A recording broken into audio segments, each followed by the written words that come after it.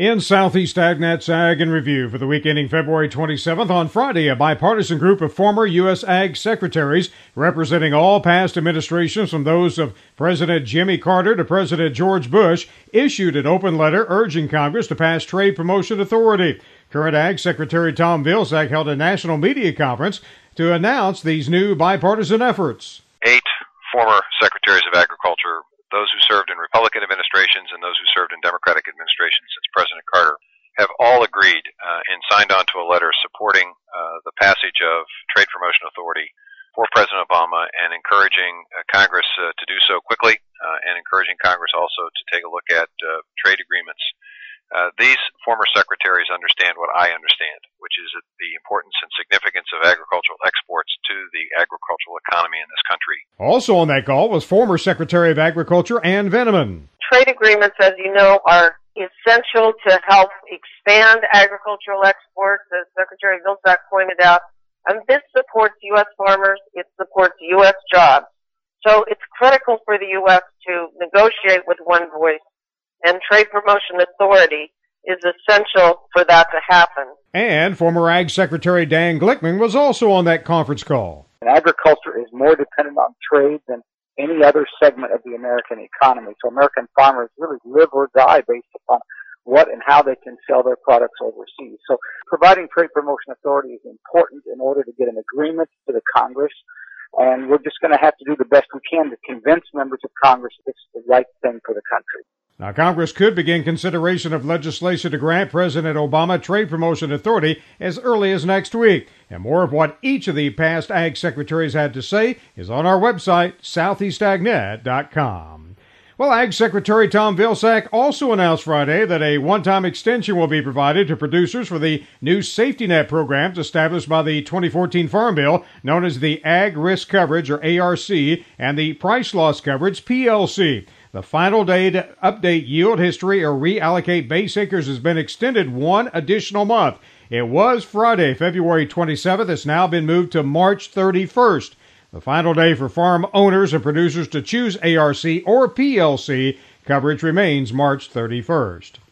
Well, in other news, Ronnie Lee, a Brownwood, Georgia cotton producer, presented testimony this week during the Senate Ag, Nutrition, and Forestry Committee's hearing to review implementation of the Ag Act of 2014. As part of his testimony, Lee stressed that one of the most challenging implementation issues has been the imposition of the payment limit on marketing loans. And as Gary Crawford reports, the issue of unified payment limits is presenting a problem for cotton producers because they can't currently assess timely information on their marketing loan gains. Sometimes when there are new farm programs and policies, there can be new unforeseen problems. One of those did crop up this year revolving around the cotton marketing loan program and the new government payment limit of $125,000 per farm entity, a limit that applies to all government farm payments, including marketing loan gains. Ronnie Lee from Georgia grows cotton, but also other program crops, and he told the Senate Ag Committee this week that cotton producers market their crop throughout the year and through many marketing channels, creating an extremely challenging task for USDA to accurately track marketing loan benefits to individual producers. Producers who could be getting payments on other crops and who, by the time the marketing loan gains are known next March, could unknowingly be over the payment limit and have to pay back some of that money. Agriculture Secretary Tom Vilsack told the committee USDA's working with the Cotton Council on a permanent solution to this. We're not quite there yet, and we're working with the Cotton Council to make sure that we do as good a job as we possibly can until we get the permanent fix, which he says he hopes is ready by the end of this year. Gary Crawford for the U.S. Department of Agriculture, Washington.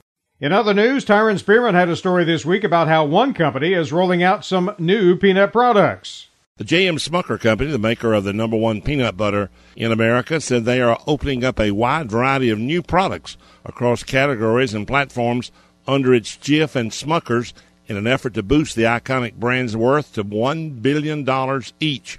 Vince Byrd, the COO, said that the new products will accelerate the growth of these well-known brands by leveraging their equity and heritage and by meeting consumers' desire for convenience, variety, and better-for-you nutrition.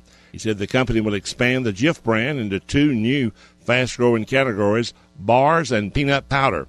He said with more than 70% of the households purchasing snack bars, we are leveraging our protein-rich Jif peanut butter to launch Jif bars to capitalize on the $5 billion industry and growing snack bar category.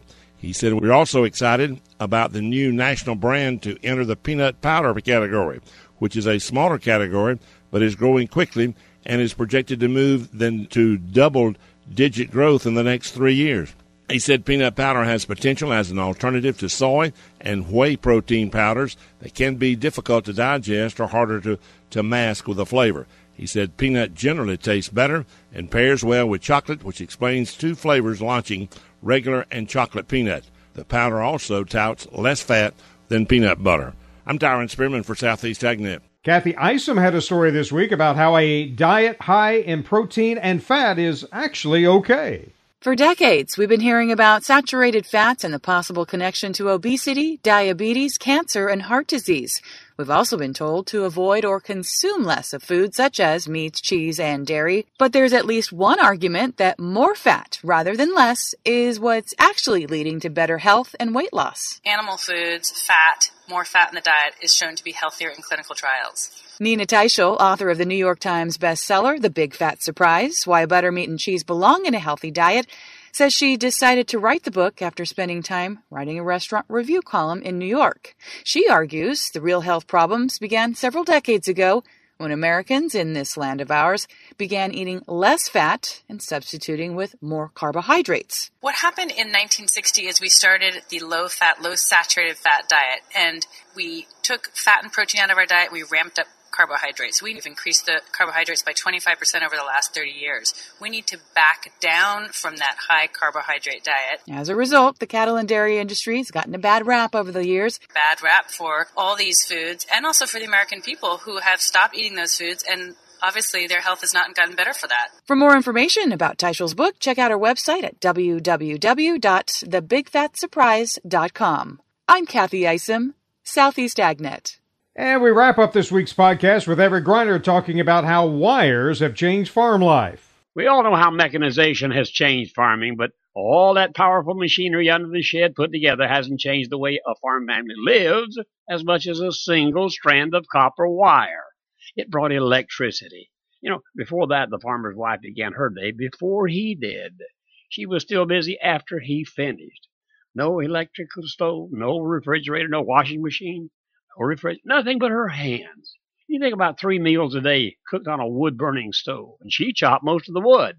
She washed the dishes, did the laundry, took care of the children, and did most of the gardening that produced the family's food. She put in as many hours, maybe even more, than he did. And then those 2 copper wires that brought a better lifestyle than all that machinery in the barn. Mechanization changed farming, but electricity is what changed farm living. And that's Ag Review for today. Everett Griner, Southeast AgNet. You can hear those reports and more from this past week on our website, southeastagnet.com. Randall Wiseman, Southeast AgNet.